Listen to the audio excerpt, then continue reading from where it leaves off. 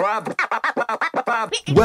to the Tutor Podcast, the only weekly show for anyone who is in the business of helping people. If you're a tutor, a teacher, or a coach, the Tutor Podcast will help you start, grow, and love your tutoring business. In plain English, without the buzzwords and BS. If you want to make more money and make more of a difference, the Tutor Podcast will be with you every step of the way.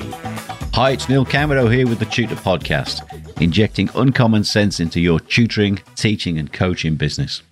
Now, I've been a guitar teacher for over 20 years, and in the last 11 years I've been full-time after I made a career choice to leave the world of business and finance and share my ongoing love affair with the guitar with absolutely everyone I could. And in all that time I've made a ton of mistakes, mostly linked to one thing: my own emotional state. I'm pretty sure I'm not alone in this respect, because emotions are what drive the bus for us, day to day. And the problem is that most of the time, we don't actually manage them. Our emotions manage us. So today, it's all about taking control of your emotions, because they'll either serve you or they'll enslave you. And you get to choose. As always, guys, remember to get in touch with comments, your questions, your ideas on info@neilcameron.com, or follow me on Twitter, where I am @TutorPodcast. So let's get cracking. First of all, what are your emotions? Well, they're essentially unregulated response to stimuli, and they come from the mid part of your brain. The popular model of brain science is that the brain is in three layers. The brainstem is the deep survival functions, the lightning fast response that keeps us safe. Wrapped around the top of that, there's a part of the brain called the limbic brain. This is the emotional part. It's very quick to respond, but it's not as fast as the brainstem. And then wrapped around that is the big neocortex, where supposedly this was added later. Rational thought takes place. This is a lot slower to act, and it kicks in after the limbic brain has done its bit, which can sometimes mean it's taken us off to the races and got us into trouble. So when your emotions have flared up, you weren't thinking straight. In fact, you weren't thinking yes. So emotions are fast because they come from the deep parts of the brain. And generally speaking, they'll offer a survival advantage by reflexively responding to an incoming stimulus. Now, they're very, very powerful. They can completely take us over if we're not careful. And they can be incredibly dangerous. Just think of someone flying into a rage and they say, well, I just saw red. They can call it a red mist. Anger blots out any regulating thought. Now, in business, and as a teacher, you must be able to deal with the emotional spike of that first response to any stimulation and prevent it from taking control of you. If you get scared, it'll shut you down. If you get angry, you could rage or have an outburst. One emotional outburst can be disastrous for your business and your reputation. A few months ago, I had an 8-year-old student tell me that her guitar teacher at school was horrible, because he was always angry and he just shouted when anybody made a mistake or said they hadn't practiced. She was terrified of him. We work together now. We have a good laugh. She's enjoying herself. She's learning fast. And she loves every minute of it. And frankly, so do I. Now, emotions are interesting because they're generally just triggered by the beliefs that you hold in your mind. A lot of people get stuck with an idea that beliefs are fixed and somehow immutable. But a belief, in my opinion, is a decision that you've made once based on the information you had at the time. And you can change your beliefs by giving them better information, more information, and constantly updating what you know. Now, your predominant emotional state will also tend to define your personality, or the way you're perceived in your personality. So, for instance, people who are thought of as being depressed and miserable, they just spend more time feeling down about stuff. Optimists, well, we spend more time looking for the positive. Hostile people, angry people, they just spend more of their time looking for stuff to be pissed off about. Fun people, They spend more time laughing, having fun, looking for the jokes in things. And personality is essentially driven by your emotional state, and you get to choose what state you're in. Now, you've got to master your emotions, or they will master you. Absolutely true, guys. Because what goes on around you is essentially neutral. Doesn't matter what goes on around you. How you respond, your choice of how you respond, is crucial. The events that are going on, things that happen in the world, it's not about you. Check your ego at the door.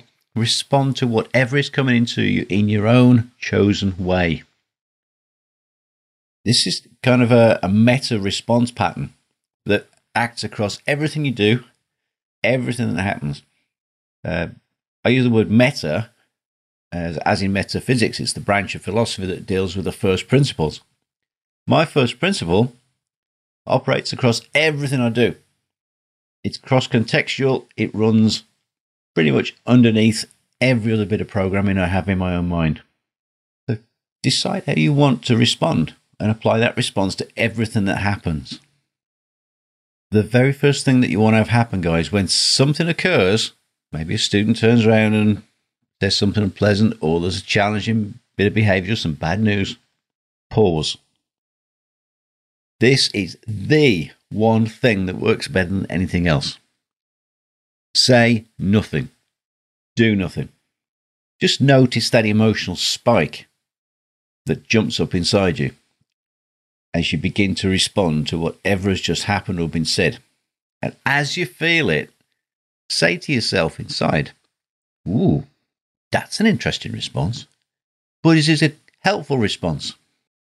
If it's not helpful, simply begin to imagine the very best response that you'd like to feel. It doesn't have to be a real one, but you'll notice as that response begins to occur in you and to challenge the position of the previous negative response. Remember, events are seldom personal unless it's a personal attack on you. And if it is a personal attack on you, that's when you'll really need to master your emotional response. Someone says something, don't get drawn into a slanging match. Don't start bitching at them and slagging them off. Just notice. You don't have to say anything. Now, I want you to remember also that people often invent bullshit stories and fake reasons for doing things to protect their own egos. So, for instance, if a student says they can't have any more lessons or they don't want any more lessons, it could be because they've just lost their job. Maybe they're separating from their partner or wife. Maybe they've just got themselves into money trouble. Maybe something else has happened that's taken them away from it. It's not about me, but they might have to put a smoke screen up in front of that decision. So they might say, well, I'm not getting enough out of the lessons. That might be true, in which case it's great feedback, but it might also be their little justification so that they don't have to say, I've reached my overdraft limit, I'm skint, my credit cards are maxed out, I've got troubles. Remember, it's not necessarily about you. Just respond to the event as it's given and only to the event. Don't put any baggage on it. So your everyday ins and outs in the teaching game. The student quits. You get late cancellations or no-shows. Maybe you get a poor review or bad feedback. Maybe you've got students who struggle and frustrate the crap out of you. Or those awkward ones who ask difficult questions. How do you want to handle them? How are you going to respond to those things? For myself, I decided to always respond positively and to treat whatever came along as an opportunity or a gift. So say a student quits. Well, in my mind, that's not about me. They're just stepping down while they sort out their own stuff. I'll make it totally clear. I'll be happy to work with them in the future when they're ready to resume lessons. So I'm assuming that at some point they are coming back and they'll be coming back to me. So I'm leaving the door open for them when things change for them. If I get a late cancellation or a no-show, it means probably the student's struggling with an immediate issue. I'll try to work with them to reschedule within 7 days. But failing that, I can at least console myself with the thought I'm being well paid to have a cup of coffee. Or I can call my standby list of students and get paid twice for filling the slot. So there is no downside to this. Should I happen to get poor feedback and reviews, like someone reads my book and doesn't like them, well, it's just someone else's opinion. Maybe they're having a bad day. Maybe they're pointing something out to me that I've missed, or something I didn't do very well. I'll have a look, decide if it's relevant, and if it's useful, I might learn something. I might even thank them for the feedback. What I won't do is get angry. I won't spit things back unless they're being factually incorrect or saying something slanderous. I'll just let it go. Now, the students who struggle and frustrate me, and you may have some of these guys too, I always remind myself who the lesson is really about. It's not about me. They don't have to be good enough for me, they have to be good enough for them. It's their time. And my job in that time is to penetrate the defenses and overcome their resistance so that they can learn what they need to learn in order to move forward in the direction of their dreams. Their struggles challenge me to be better at what I do. So struggling students, they're a gift to me. Now, the ones that ask difficult questions, these are the guys I love, the awkward squad. Remember, there are no difficult questions. There are only questions we don't know the answers to. So what I usually say is, wow, that's a great question. Now, right off the top of my head, I don't have an answer for you, but let's find out. And now it's an opportunity for us to go forward and learn something together. Something I've found very useful over the years is to develop a separate teaching state of mind. I actually pretend to be someone else, or I'll borrow the mindset and the insights of another person. My friend Karen asks, what would Jesus do? And while I don't share her faith, I do like the question. And I rephrase it as, what would the very best version of me do? Or what would the very best version of another person I admire do? I remember a long time ago, I was a young croupier, casino dealer, and I just couldn't cope with the customers. But we had a very good gaming manager, a guy called Tony, and he wouldn't let me quit the job. And he suggested I develop a character for work. Now, Tony was from Yorkshire, and he had the characteristics of a northern showman. And he said, why don't you borrow my personality for it? And he told me to make the roulette table the stage. He told me that when I pulled on my uniform, I had to leave the real Neil in my locker to become Big Neil, a sort of ringmaster and charismatic entertainer who was supposed to hold court and tame the lions. And it actually worked. As crazy as it seemed at the time, it worked. I spent 15 years in the gaming industry around the world, and I loved every single day of it. Later, when I started teaching guitar, and I was terrified and uncertain, and I didn't think I was a proper guitarist.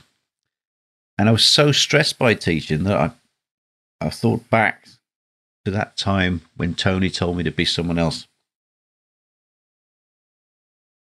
And I thought I'd build a teaching character for myself to shield my ego from what I assumed would be a total bloody disaster.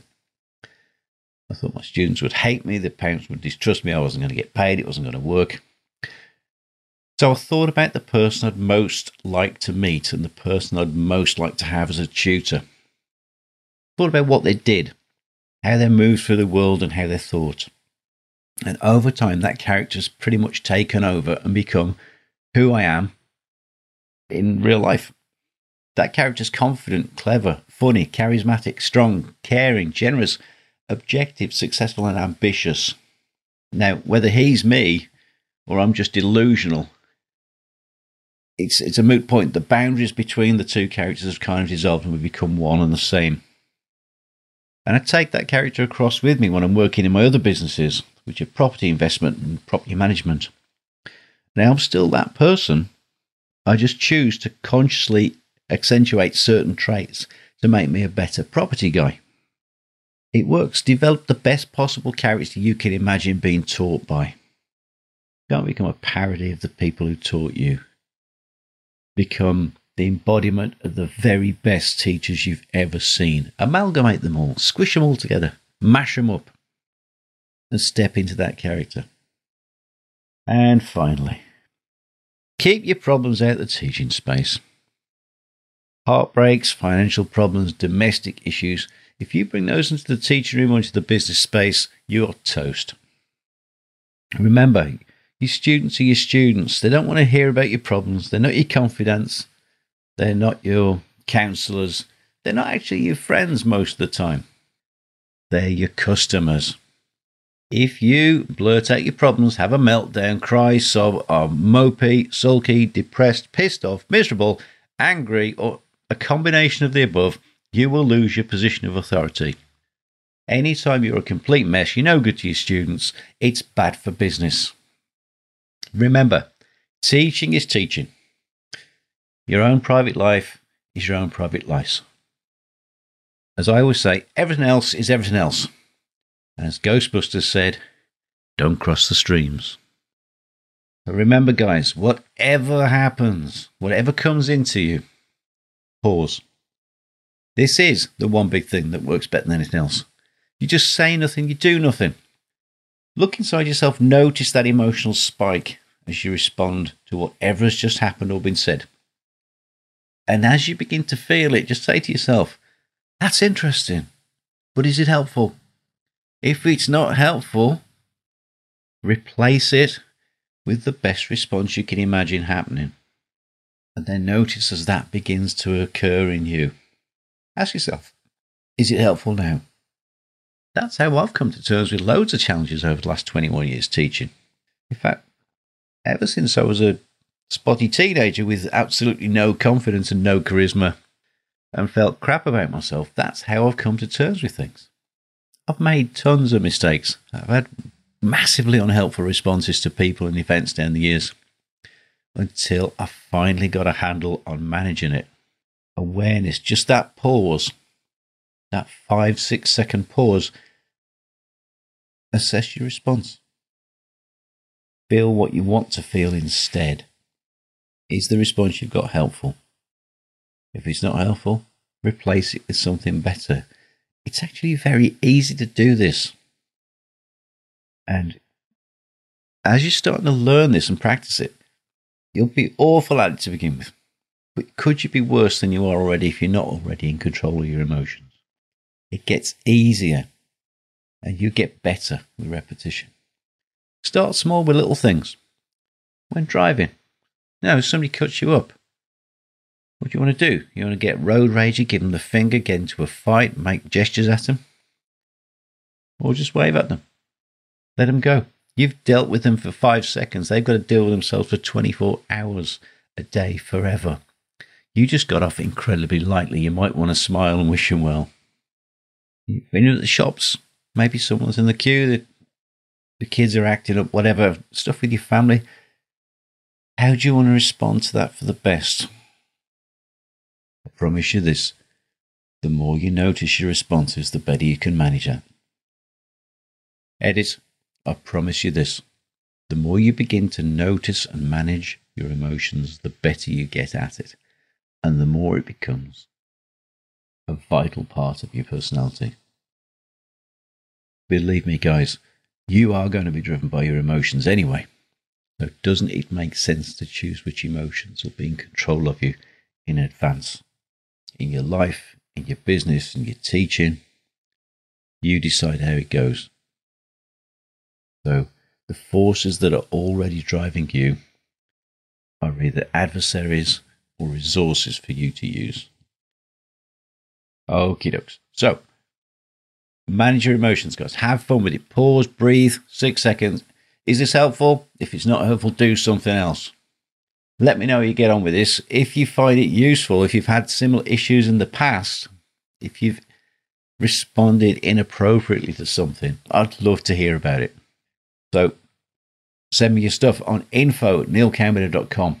Find me on Twitter, where I am, @TutorPodcast. And remember to hit the subscribe button so you automatically get the latest updates as soon as they're live. That wraps it up for today. So join me next time when the Tutor Podcast will continue to be all about starting, growing, and loving your tutoring business. Have a fabulous day. Get in touch with the Tutor Podcast via email or social media, and the Tutor Podcast team will be listening. Subscribe on iTunes and you'll automatically get the latest episode directly sent to your device. And remember to share, rate and review TTP so that we can help other people to start, grow and love their tutoring businesses.